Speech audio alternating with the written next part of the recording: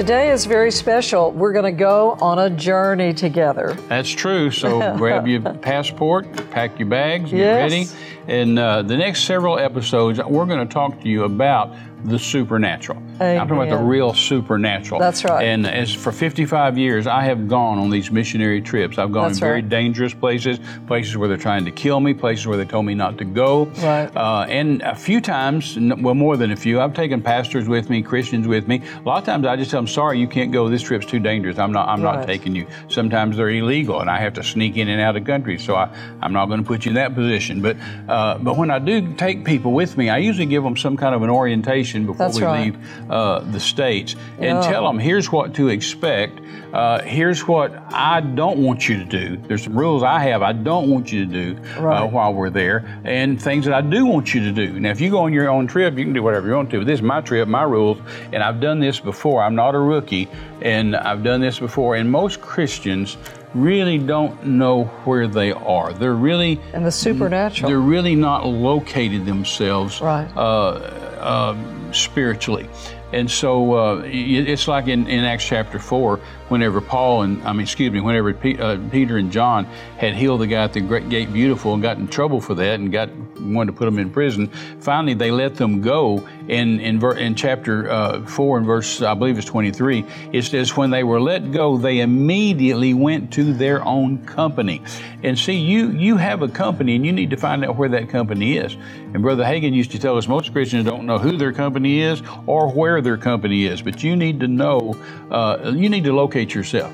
And so the next few episodes, we're going to get on a plane, we're going to hop to this country, let's go to India, let's go to Africa, let's go here, let's go there. And I'm going to talk to you about some do's and don'ts, because we're not just going to teach some Christians or some kids in Sunday school or even a pastor's conference where we're all nice Christians we're dealing with. We're going to do open air crusades where we're fighting hell, where hell knows who we are, they know we're coming, and we're going to be casting devils out of it. We're actually going into hell's backyard, the devil's backyard, and rescuing people, and it's a fight. And so we're going to talk to you about that, because you need to be prepared. You don't want to go ill prepared, and so many Christians are exactly not prepared for that. So stay with us. It's going to be a great several shows, and I think you're going to learn some things, and I know you're going to enjoy it.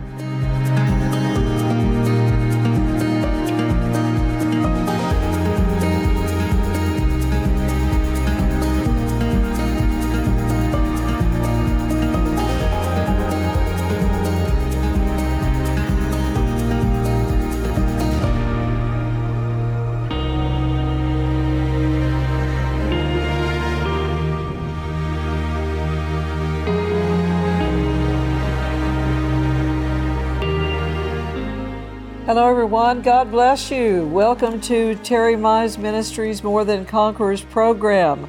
We're on a journey. We're taking a trip, and we want to talk to you some more about that to move us from the natural over into the supernatural. See the power of God, the glory of God. As we start the program today, I just wanted to remind everybody that probably the best way, we learned as Pentecostal kids growing up, church was all about prayer. Sure. We had so much prayer going on in our Pentecostal church and those that we fellowshipped with, and that prayer just became something that was so powerful to me as a child. Oh, yeah. And then when I found out about the baptism of the Holy Spirit and how that was something that I could step out of the natural little girl over into a realm of something that was the big people were doing, and I wasn't left out. And I found out later on through teaching and then learning and growing up and maturing that it's just what Jesus said in Mark chapter 16. He said, and these signs, which are signs, wonders, miracles, those kinds of things, the supernatural, will accompany those who believe in my name. They will drive out demons. They will speak with new tongues. Look at that. I mean, they will, new languages. They will pick up serpents if they have to and drink any deadly thing if they ended up doing that, and it wouldn't hurt them. Been there, done that. They will lay hands on the sick and they will get well. I mean, I just found out that... the original language says there, hands they shall lay and heal they shall be. And I didn't know that as a little 8-year-old girl when I got filled with the Holy Ghost, but that being filled with the baptism of the Holy Spirit is like the gateway into the supernatural. It's like taking that step by faith into the realm of the Spirit. And so we want to encourage you, wherever you are in life, whatever your circumstances are. Last program, Terry talked in depth about the 5 basic needs of mankind. All of us are at different levels in that. And if you're like the folks in some of these countries that Terry has been to, and we're involved in helping the folks in Turkey through the last 2 horrific earthquakes that they had, life can turn on a dime. It can happen in a split second, and you're left with running out of your house in your pajamas, having lost everything. And so we want to help you be prepared for facing very, very serious things in your life that the enemy would try to come to kill, steal, and destroy, and yet you're ready to walk in the realm of the supernatural. And I think the best place to start is in building up your prayer life, becoming powerful in prayer, and going there first. If we're going to take a trip and move us out of the natural, Terry, into the realm of the supernatural, then we have to figure out how to move with the practical things of life that we have to take care of, and then move over into that realm of the supernatural. And if you learn how to pray by the Holy Ghost in tongues, and then pray the Word of God as you pray, which is a big deal. You know, when you learn to pray the Word of God. Major deal. When you learn to pray, like it says in James chapter 5, that Elijah was a man of like passions, and he prayed, and God shut up the heavens for the space of 3.5 years. Now that's praying. Yeah, absolutely. That's praying. And so we want to move from that pray, realm. He made the declaration, said, it won't rain again until I say so. That's right. When you're operating in faith, you're not only going to pray, but you're going to make declarations of faith. That's exactly right. I mean, that is such a huge difference, you know, for people in the realm of... Well, it's a different world. Like we was talking about in the last program, Paul showed us in 2 Corinthians 4:18 that there's 2 worlds. There's the earthly and there's the heavenly. Right. And just because we live in this world, in the 3rd dimension, doesn't mean there's not another world. Right. Doesn't mean there's not a heavenly.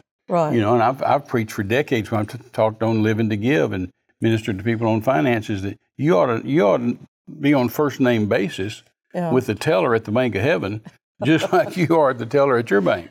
That's they ought to know you ought to be making deposits there until you walk in. They say, "Hey, Renee, you making a deposit again today?" And sometimes you deposit, sometimes you withdraw. But there's a heavenly realm, a heavenly world, and an earthly realm, and an earthly world. And Paul said, "Listen, it sounds like double talk when you just read it. But if you stop and break it down, and look at it." Paul said, "We don't look at the things we can see." You say, "What? What did he say?" He said, "But we look at the things we cannot see." What? Does that make sense? He said, because the things we can see are temporal or temporary or perishable. Right. And the things we cannot see in that world, in the heavenly world, he said, those are eternal. Those will last forever. So if we learn to operate in that world and pull things out of that world, then and talk to God in that world, then those things are eternal. Well, and what it says there too, when you're comparing, like you just said there, the spiritual with the natural, the tangible with the eternal. And I think in the King James, doesn't it say that the natural is subject to the supernatural? That means that the connotation in that also is that the natural has to bow its knees to what's going on in the supernatural. Always. Because that's the real world. That's the real world. We think this is the real world. It's subject. See, we've been taught since we were little kids, we've been taught by our parents, we've been taught by our friends, we've been taught by school, we've been taught by our own experiences that the 5 physical senses are real. And they're not. And we've been taught, touch, taste, smell, sound, feel. Right. I mean, we've been taught that's real. If you can see it, it's real. Right. If you can hear it, it's real. If you can smell it, it's real. Sure. If you can taste it, it's real. And that's not true. The real world is the heavenly. Right. Those things are eternal. Right. So if you start praying about something, believing God with something, you've got to use faith. Exactly. Right? God's a faith God. He requires faith. The just must live by faith. He says 4 times, the Old Testament and New, the just must live by faith. Well, if we're going to operate in faith, then we're going to have to realize that world over here is the real world, and we're looking to that world where things are eternal to pull them into this world, right, and be able to operate. You know, when you get filled with the Holy Spirit, you get thrust into another world. And a lot of Christians don't get that. No, in fact, I did something or didn't do something decades ago that I don't know if I was right or wrong about it, and I don't think I've ever confessed it before, but I'll confess it here. My grandmother, I was very close, as you know, to my grandparents, my grandma and my granddad. And towards the end of her life, maybe the last 5 years or so of her life, she was wanting to know more about the things of God. I mean, she was born again. And she'd want to know more about things. She'd ask me questions and stuff, and I was a missionary, and I'd come home and see her. And Jackie, my first wife, who's in heaven today, asked me one day. She said, "Have you ever gotten your grandmother filled with the Holy Spirit?" And I said, "No." And she said, "Oh, why not? You haven't gotten her filled with the Holy Spirit?" I said, "No." She said, "Well, are you going to?" Well, I said, "No." She said, "Why not?" And I said, "Well, Jackie," I said, "if we, at her age, right, in her small world, right, you know, she doesn't drive, she doesn't go. I mean, you know, she you know, I mean, she's healthy, but she, you know, she had a pretty small world. The Irish say her patch was just in this here, you know." Right. I said, at her age, she loves God, she prays, she reads the Bible, she loves the Lord dearly. I said, but if I get her filled with the Holy Spirit, it will thrust her into another world. And it will thrust her into spiritual warfare, where there's devils and demons trying to stop her in everything she does.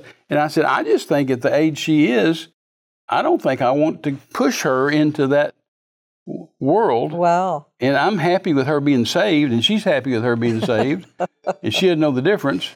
Right. And I'm just not going to do it. And she said, and then she thought about it for a while. A couple of days later, she said, "Oh, I see what you're talking about." Yeah. So again, I confessed it.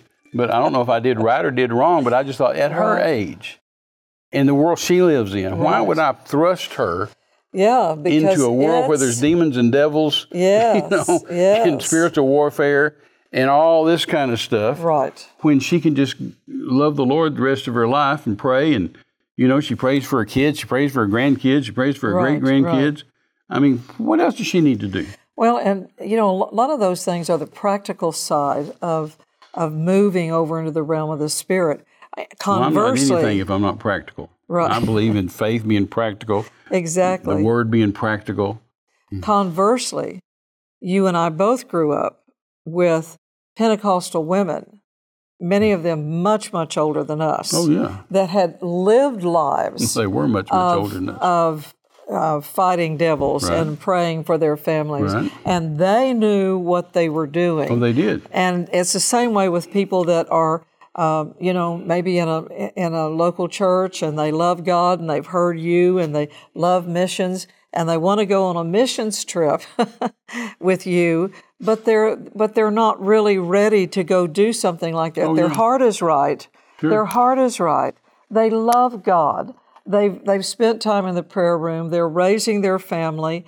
You've been very careful in your selection of bringing people along with you that were not able or were able to transition out of an American comfortable lifestyle into a very uncomfortable, dangerous environment. Well, you know, I've always said I'm like the Marines. But decades ago, the Marines had their slogan, their motto was, "We just want a few good men." A few good men, and that's what I always said. I don't want the whole church to go with me on a mission trip. Right. I don't want Susie Charismatic and Joe Christian to go. I want a few good ones to go. Well, there are a lot of people that view missions very romantically, and they have rose-colored glasses on, and they're starry-eyed about doing something for the Lord.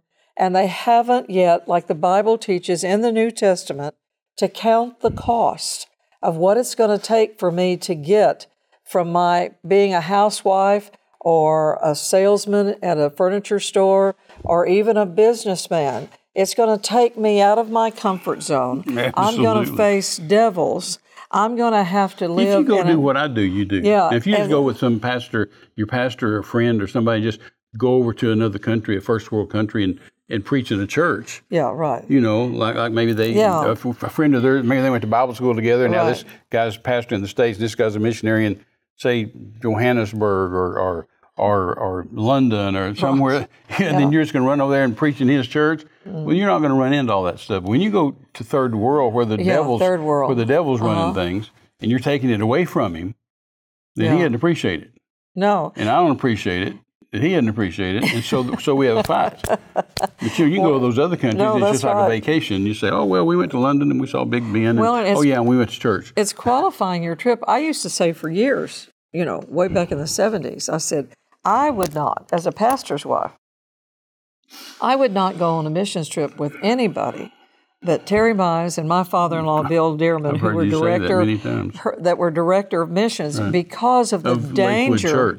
Lakewood Church, yeah. He was missions director at Lakewood Church. And Bill knew what he was doing. Bill knew what he was doing. He was a tough guy from Mississippi that had been in the military. He he had a lot of rough edges. And his little wife, Dean's mama, was she wasn't that tall, but she was a prophetess. She was a prophetess. And that woman would go all over the world. Yeah, no joke. After Bill died, I tell you, I know I've told you this many times, I'd be preaching in the jungle somewhere. Yeah, no joke. I mean, in Burma. Right. Illegally. Right. Or in Thailand, or just anywhere. I'd just be preaching along, minding my own business, doing what God called me to do. And Ruthie, your mother-in-law, Dean's mama, and then her friend Jane, who traveled with her for years until she passed away, they'd just walk in the church or walk in the tent or walk in the open-air crusade. Right. And I'd say, what are you guys doing here? They said, we were preaching down the road here, and we heard you were here and wanted to come see you. Isn't that something? She's tough. She was tough. She knew what she was doing. Well, Pastor Darrell Smith said he was over in Thailand or Cambodia doing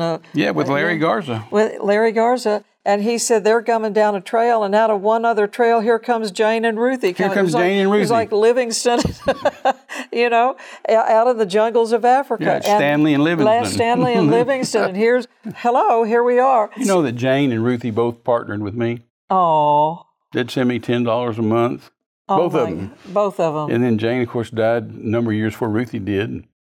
Talk about accounting system. The heaven's accounting system is way better than this world's banking system and accounting system.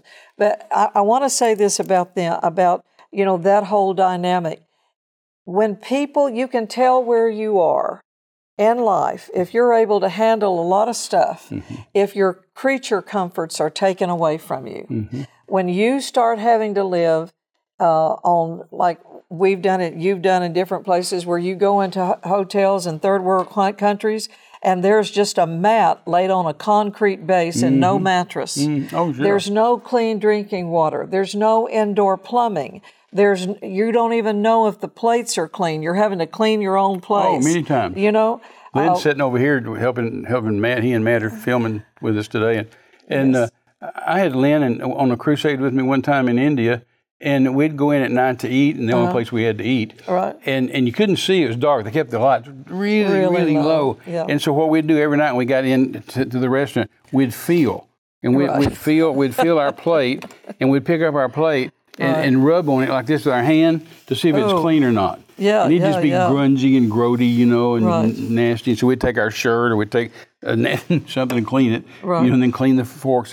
No, you do. Your creature comforts are long gone sometimes. Well, and it causes people to be, they don't realize it. That causes them to be afraid, short-tempered, impatient, rude.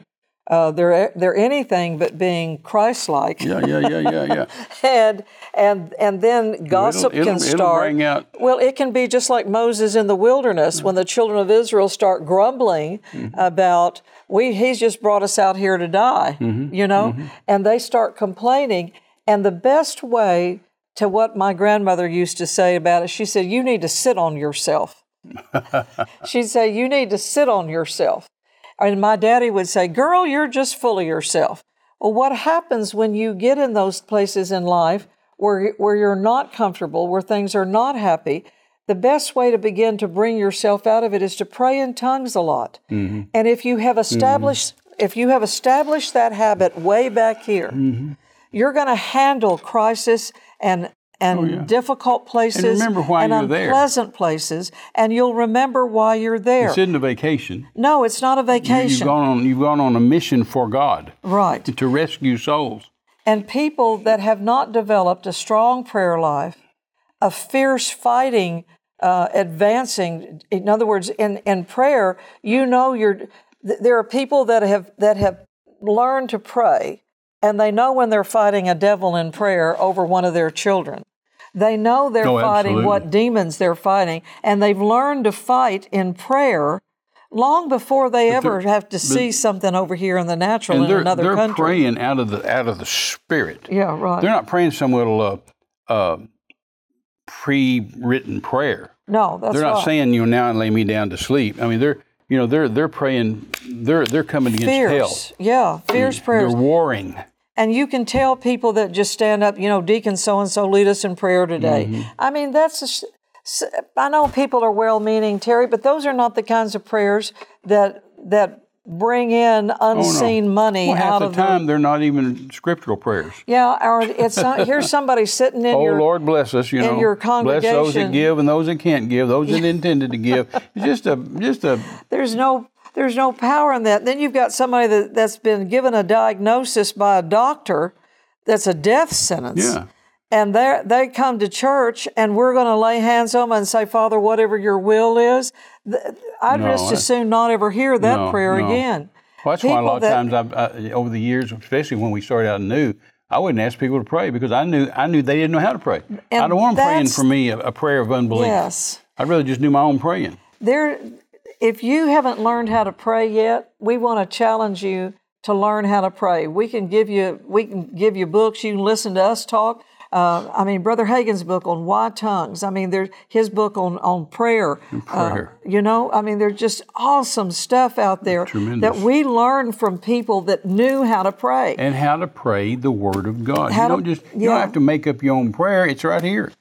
You pray the Word because the devil is subject to the Word. The world is subject to the Word. Everything in the world was created by the Word. Right. And we want to see the natural realm, as you've been saying, come under submission to the supernatural world. It's like that town I was talking about a while ago when Lynn and I'd come in and have to rub our plate to see if it's dirty or not, clean or not. The police actually came to arrest us in that town. Oh, they came to arrest us and put us in jail. Yes. But the Holy Ghost told me. Listen. Because I was in prayer and I was believing God, and I'd already prayed it out in America before I ever went. Right. I won the battle over here before I ever went over there. Exactly. And so here we were, just going around town one day, and the crusade had just been over. We were going to stay a couple extra days.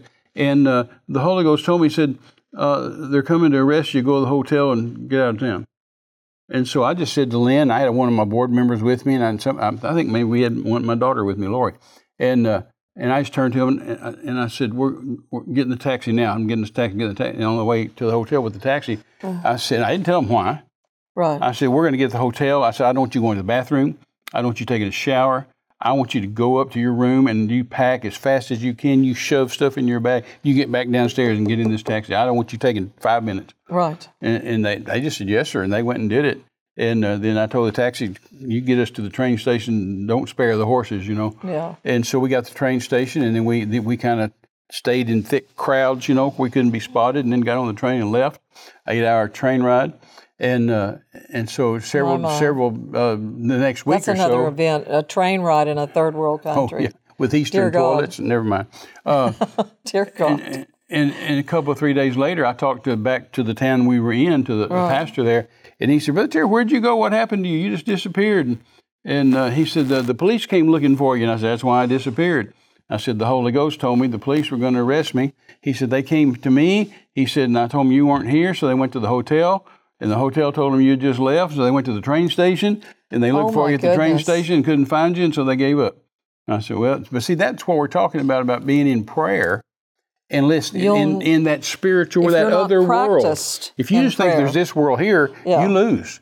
Because there's this other world that's more real than this world, and you've got to be aware of that world and know how to function in that. My dear friend, I guess we've only got 3 minutes, but my dear friend T.L. Osborne, who's one of the greatest missionaries in the world, is in heaven now, had more miracles and more salvations, I guess, anybody on the planet.